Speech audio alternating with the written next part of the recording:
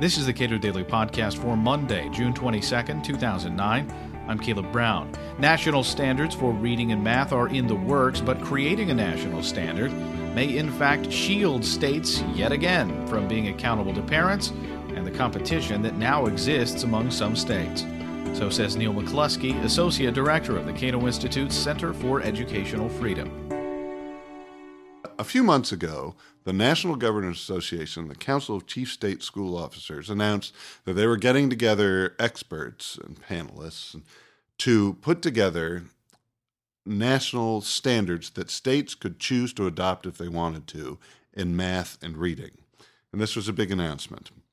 Well, a few weeks ago, about 46 state governors and chief school officers said that their states would participate at least in the drafting of national standards. And this was big news because even 2 years ago, people thought that national standards were an impossible thing to get in education because everyone around the country so valued the local school, local district, and local control.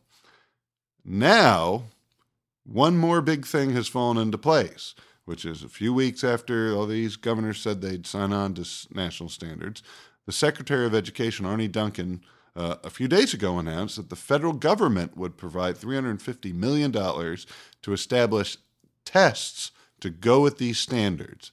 And that means we're heading right toward Uncle Sam taking control of our schools because they're going to spend the money to write the tests that all kids will have to take to show that they're doing well enough in school. Just generally, whenever you have government in control of schooling, you're going to get low standards because government and politicians respond to the people with the most political influence. And in education, that's the people employed by the education system, the teachers, the administrators, the bureaucrats. And what's in their best interest is low standards and as much money as they can get. But at least when states are setting standards, states still need to compete with each other to try and get businesses and families to move in. So they have some incentive to have high standards. And we still have the notion of laboratories of democracy where states can experiment with different standards, different accountability mechanisms, things like that. Well, when the federal government starts paying for standards and paying for tests, that means the federal government is taking over control. There goes the laboratories of democracy. There goes competition. But you still have the same problem that the special interests who are employed by the system, who want low standards, as much money as they can get, have most of the power. And now they can do one-stop shopping, no longer having to worry about, is this a right-to-work state? Is it not a right-to-work state? Do they have charter schools or anything like that? They say, we're just going to Washington and we're going to get what we want from one central place. Most states have their own testing regime to determine how well their kids are doing. Seemingly the best measures we have for comparing state to state in terms of outcomes are National Assessment of Education Progress, ACT scores. In principle, what's the problem with allowing there to exist a single national standard? Well, there's the theory that's presented for national standards by those people who advocate it is that, and this is what Arne Duncan has said, that it's quote unquote crazy to have 50 separate state standards in the modern world. Well, that doesn't make any sense. I mean, logically, for the reasons I've already given, it doesn't make sense because we know how policy is made when government controls schools, and there's no reason to believe the federal government is any more immune to that than the states. In fact, there's reason to believe they are more susceptible to all those political pathologies that lead to really low standards. The best lobbyists work in Washington. Exactly. That's where the most money is. This is the big league, and the state's kind of minor league. And so that doesn't make any sense to say, well, it's so long as we have one standard set by the federal government, then that'll be the best standard. So the question then is, well, how do you avoid all these pathologies?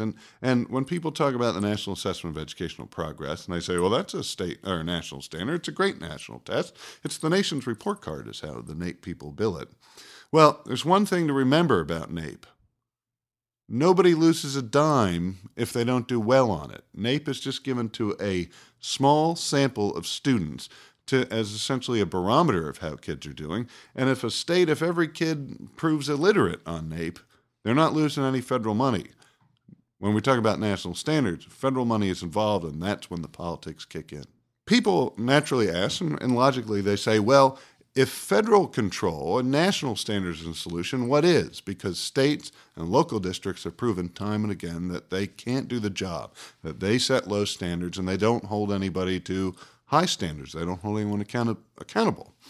And the problem is that all three levels of government, because they're government, suffer from the same problems, which is that politicians respond to the people employed by the system who naturally want low standards and lots of money. So the key isn't to keep trying to push government or control up to higher and higher levels of government. It's to make education work the same way as computer industry, your package delivery, all those things that we take for granted every day in the free market, which is that providers have to respond to consumers. And that means school choice. Give education money to parents and make those schools deliver a product they want, make schools compete against each other. And an added bonus to all that competition and real accountability is then you also get innovation, because the schools that can do things better and more efficiently make more money, get more students, and really succeed. And so no increase in government control is going to solve our problem. The key is to end government control and put parents in charge. Neal McCluskey is author of the book Feds in the Classroom. You can get your copy at cato.org.